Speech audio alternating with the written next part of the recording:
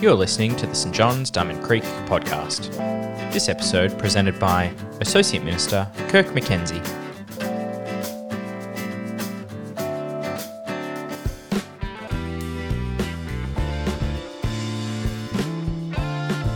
The Bible reading is from John chapter 17, verses 13 to 26. I'm coming to you now, but I say these things while I am still in the world, so that they may have the full measure of my joy within them. I have given them your word, and the world has hated them, for they are not of the world, any more than I am of the world. My prayer is not that you take them out of the world, but that you protect them from the evil one. They are not of the world, even as I am not of it. Sanctify them by the truth. Your word is truth. As you sent me into the world, I have sent them into the world. For them I sanctify myself, that they too may be truly sanctified. My prayer is not for them alone.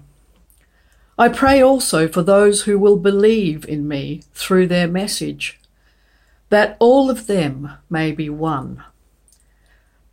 Father, just as you are in me and I am in you, may they also be in us, so that the world may believe that you have sent me.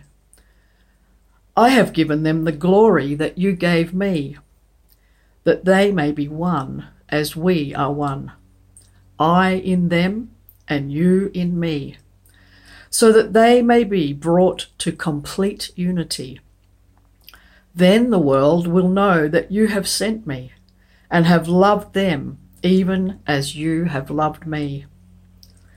Father, I want those you have given me to be with me where I am, and to see my glory, the glory you have given me, because you loved me before the creation of the world.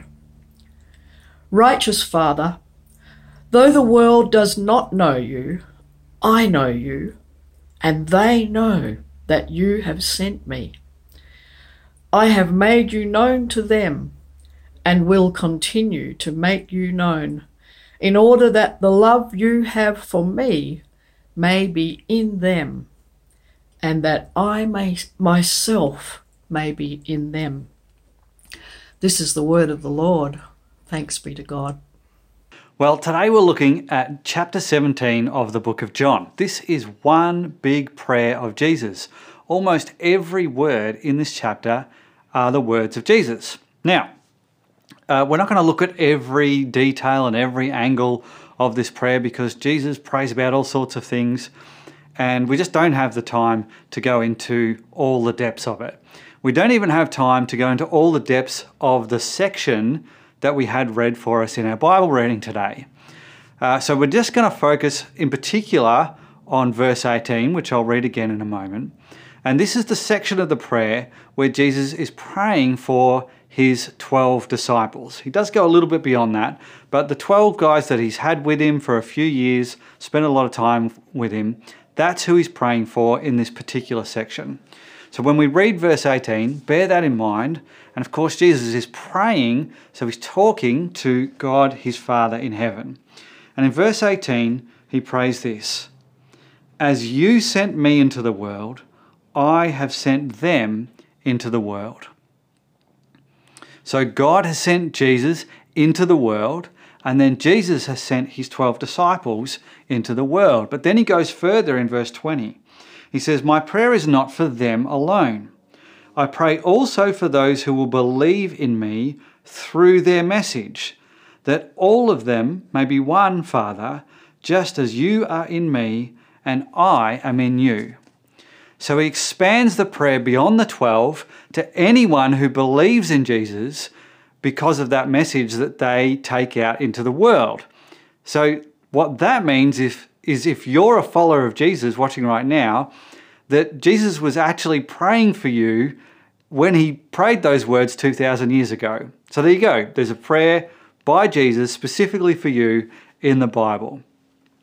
And Jesus' prayer is that that all believers will have a unity like the unity that he had with his Father and has with his Father in heaven. And this is basically what we're going to be talking about today. The idea that we are sent into the world, that followers of Jesus are sent into the world, and we're sent with this sense of unity. Now, this is our last in our short series on the church. We've called it The Church Is ... And today's title is The Church Is Sent. Now, of course, the church, as we've seen in the series, is not a building, it's not an institution, it is the people. And we are sent into the world to take the good news of Jesus to the world. And it's like we're sent on a mission. This is often the word that we use in church to describe being sent, that we're on mission. Now, depending on your experience in church, you may think of the word mission differently. If you haven't spent much time in church, you probably think of mission from a military idea. So maybe people are sent out on a mission to rescue some hostages or to blow up a bridge. And that can be a helpful way to think about the Christian idea of mission. Not so much blowing things up, but the idea of being sent out to do something together, sent out with a purpose. So that's a pretty helpful way to start thinking about mission. Here's the thing. If you've spent a long time in church, you might have quite a different idea about Christian mission. It might go something like this. Some Christian people leave their country that they grew up in and travel to another country to tell people about Jesus in that country, the local people. Now, that is an example of Christian mission. They are being sent in the name of Jesus, but we can't limit ourselves to that understanding of mission. Christian mission is much, much more than that. That is a good example of one way to do it, but it's way more than that. So let's, here at the start of the talk, zoom out and get a fuller understanding of what it means to be sent on mission from a Jesus point of view. See, the one who's on mission first and most is God himself. He's always been on mission. And his mission, if I was to summarize it, and look, whenever we summarize things, we risk not doing it justice and not going to enough depth, so please excuse me for that. But to summarize God's mission, it's all about loving relationships. God wants to be in loving relationships with people, and he wants people to be in loving relationships with each other. And he's all about that, and his work in the world is all about bringing that about. In the Old Testament part of the Bible, we have a whole bunch of stories of God recruiting people to be part of that mission. And then in the New Testament, we have Jesus recruited to initiate the next phase of that mission. So God becomes a human being in Jesus, and he's sent into the world. And through the amazing events of his life, his death, his resurrection, and the sending of the Holy Spirit, and I realize I've just dumped a whole bunch of theology there, I realize I'm summarizing things, but through those incredible events that Jesus initiates, the next phase of God's mission begins, and that is the phase of the church. The believers united together, bringing good news to the entire world. So God's always been on mission. He's still on mission, and we are invited to join him by becoming followers of Jesus. I found this quote by David Bosch to be quite helpful. He says this: "Mission has its origin in the heart of God. God is a fountain of sending love. This is the deepest source of mission. There is mission because God loves people. There is mission because God loves people. If there was no mission, if God wasn't on mission, if he didn't care about loving relationships, then the church actually wouldn't exist at all. There would be no point the church even being a thing. Now, sometimes we can actually get that backwards. We can actually think that church comes first and then mission is sort of a program or an activity that we add onto the church, something that we do once we sort of get our act together as a church. But that is backwards. It's the wrong way to think about it. Mission, the idea of being sent into the world, should be the reason that any church ministry, any church activity, anything the church does, that should be the purpose of anything the church does. So, for example, our newest ministry at our church at St. John's is our Home Hubs ministry. This is where we've got this new way of church gathering that we hope will be connecting with people who perhaps otherwise wouldn't connect with a more traditional type of church meeting. Now, it's in its early stages, and because of lockdowns, Melbourne going in and out of lockdown, technically meeting in homes would be illegal at the moment. So it's going to be a 2022 thing as far as actually starting these gatherings. But we are meeting to pray and to brainstorm and to plan this ministry at the moment. And one thing we've really had in the front of our minds, and I'm a big part of this ministry, I'm leading it, is that what we don't want to do is get this thing backwards. What we don't want to be doing is going, all right, what do we want to do? All right, we want to do this, this, and this. Oh, and God, could you please come in and bless what we're doing? Because that would be getting it round the wrong way. No, what we want to be doing is going, well, okay, God's the one who's on mission, and we're invited to join it. So let's look at what God is up to. What's he doing in our local community? What's he doing in our particular context, in our particular time in history? We know what his mission is, but what's he up to right now in our particular situation? What can we see him doing? Ask him what he's up to, and then let's get on board with what he is already doing. And that's our focus as we're planning and praying about the Home Hubs ministry. But of course, that's not just something we should do for that particular ministry. That's something we should do for any ministry. So if you're involved in a St. John's ministry, that's a great question to be asking. What is God up to, and how can we get involved in what he's doing? Another way we can get things backwards when it comes to being sent on mission is when it comes to growing as a Christian, growing in maturity. The backwards way of thinking about it is, okay, all right, I want to grow as a Christian. What I'm going to do is I'm going to hang out with almost exclusively Christian people, and I'm going to do lots of like churchy, religious things. Going to do lots of Bible study, lots of prayer meetings, lots of church meetings, lots of church services, just a whole bunch of stuff like that. And hopefully, if I do enough of those things for long enough, I will become mature enough that I'll be ready to be sent out into the world and to be ready to share the good news about Jesus at some point in the distant future. I'm being a little bit cynical there, but that can often be the mindset that we have. That is not taught anywhere in the Bible. You just won't find that model anywhere. Jesus certainly didn't model it for us. In fact, he did something very, very different. And it's certainly not something that we find in the prayer that he's praying in John chapter 17. Quite the opposite, in fact. Let's have a look at verse 15. Here's what he prays for his disciples. So he says this to God the Father. My prayer is not that you take them out of the world, but that you protect them from the evil one. So earlier in the prayer, he's already acknowledged that they've faced a bunch of opposition and they've had a bunch of challenge as they've been going about sharing God's plan for loving relationships. And so despite all this, and despite some of the hate that they've copped, he doesn't ask that God would protect the disciples from all this challenge and all this opposition that they're facing. He specifically asks God that he would not remove them from that. Please leave them in the world so that they can keep sharing the good news and don't protect them from those day-by-day challenges. What he does ask God to protect them for is what's quoted here in our translation as the evil one. Now, this may or may not be a reference to Satan. That's a bit unclear in the original language.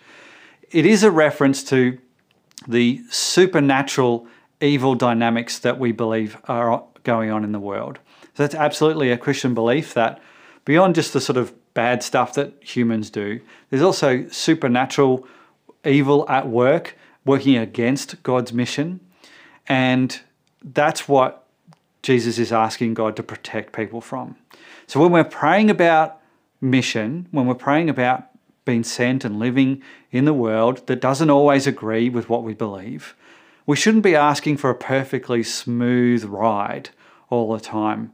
Going back to that idea of comfort a few weeks ago, we shouldn't be asking that we be comfortable all the time, but it is good to ask that we be protected from real evil and the influence of that supernatural evil. So that's kind of a backwards way to think about it, that we're going to disappear into a holy huddle or a protective Christian bubble, and that's the best way to mature. It's not. It's a good way to actually be reasonably immature in our faith. A much more helpful way to grow in maturity is actually to have friendships with people who don't believe the same thing as you, people who are not Christians. So you can understand what life is like without Jesus. Now, of course, if you've recently become a Christian, you remember what life is like without Jesus. That's not going to be hard for you. But for those of you who became Christians a long time ago or have been Christians your entire life, this is really, really important to do. Think about it. It's a pretty arrogant thing to do to tell someone, I know what you should do, I know what you should believe, without first understanding what their life is like, what the big questions are that they're asking, what the big issues they are, the big issues that they're facing in their life. We need to, as we go and seek to share our faith with others and share our life with others, we need to have the humility to learn from them and to understand what their life is like. This is the best way to grow as a Christian. We share our faith to grow our faith. We share our faith to grow our faith. If you were going through a bit of a dry spot in your faith as a Christian, you feel like, oh yeah, I just haven't really grown much recently, feel like I'm not progressing much, then share your faith. Give it a go. Drop the J-bomb. Let people know that you're a Christian in one way or another. Get Jesus into a conversation. I guarantee that you will grow in your faith. It might not be pleasant because not everyone wants to talk about Jesus, and some people might be critical of you for being a Christian, but I guarantee that you'll grow. And here's the other thing. We don't do this by ourselves in isolation. I think this is another area where maybe personally I've made some mistakes and I've seen others sort of get it wrong, where we go, all right, yeah, want to embrace this. I'm going to head out by myself and do it. But the idea, and this is really present in this prayer that Jesus is praying, and we've seen it in these verses, and we're going to see it again in a moment, doing it together. We share Jesus in community. You know, when Dell did her talk in our Church Is series, she used that image of the temple that we get given in the Bible, and a whole bunch of bricks being built together. Now, if you're one brick, you're not really a building, are you? You're not going to give anyone shelter. You're useless as a building. It's when all the bricks are put together and built on top of each other that a building becomes useful. And so doing mission together is the best way to go about it. You don't have to go out by yourself, because not everyone's going to be really great at the initial conversation. Not everyone's going to be really great at answering all the complicated questions. Not everyone's going to be great at caring, at having those deep and meaningful conversations about suffering. So we need to help each other and do it all together. A particularly positive season in my life doing this was when I was a young adult living in shared houses. Now, I understand Melbourne's rental market being much more expensive now. Shared houses are a bit more difficult to come by. But back when I was in my early 20s, they were a lot cheaper. And so we had a bunch of Christians from the church I was a part of at that time committed to moving into shared houses together. And then our commitment was basically to be friends with each other's friends. So if I had a friend who wasn't a Christian, my friends who I was living with, other friends from church, I knew that they were committed to getting to know them and to becoming their friend and caring about them, so that my friend didn't just know me, but also knew other people who followed Jesus.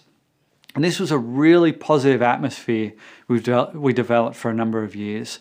And it was so great that when you introduced a friend, you knew that you could rely on your other Christian friends to get to know them, to talk to them, and to care about them. And we had a number of people become Christians within that young adult community during that time. Of course, the main reason was because God was at work in their life. But I can't help thinking that that commitment we had to each other's friends was really valuable. So Jesus has already focused on unity in verses 18, 20, and 21. But he sort of doubles down on it and keeps going on the unity theme in verses 22 and 23. I have given them glory I've given them the glory that you gave me, that they may be one as we are one. Remember, he's talking to his Father in heaven here. So he wants the sort of unity that he has with the Father to be amongst his followers. I in them and you in me, so that they may be brought to complete unity. Then the world will know that you sent me and have loved them even as you have loved me. So this unity that we are to have as a church is not just about us as people being unified together. It's also about us being connected with Jesus, who is in turn connected with God the Father, and it's all sort of enmeshed in together. And this is really important. If unity was just up to us, we would botch it. We would screw it up. We would find a way to get it wrong. Because even if we tried our very best, we are imperfect, failed people. We're just not going to get it right. The church, as a group of people, sometimes we do good and we get a reasonable reputation. Other times we really botch it. Sometimes we really get it terribly wrong. If you're watching today, you're not a Christian, I wouldn't blame you for being a bit cynical about the church as an institution, because you could probably think of at least one really terrible example of church abuse or, of power, all these sorts of things. Unfortunately, when imperfect, failed people get together, you can't just click your fingers and suddenly be perfectly unified, group of people. So even if we worked really hard and go, come on guys, let's get organized, let's get unified, the very best response we would get from the world would be, good try guys, but I'm not convinced. So what has to happen is our unity has to have a supernatural element to it. It has to be connected in with God, has to be connected in with the Son of God, Jesus. That has to be flowing through us, has to be part of the unity thing.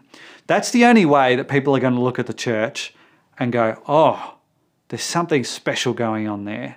There's something more special than the local sports club or the local school or something else that's going on. There's something there that's got my attention, that's moving me to want to believe in something greater than myself. And that is going to be Jesus himself at work in us. So when it comes to unity, we've got some things we can work on, and we can always work on improving those things, and we should do that thing. But the number one thing we need to do is to be seeking Jesus. When Tim did his talk, he used that image that we get given in the Bible of the church being like a body. Now, what's the head of the body? It's Jesus. Jesus is the head. If we don't have Jesus as the head, we're just sort of this headless zombie corpse walking around. That's going to repel people. That's going to put people off. It's not going to be something that's attractive to people. So this is essential.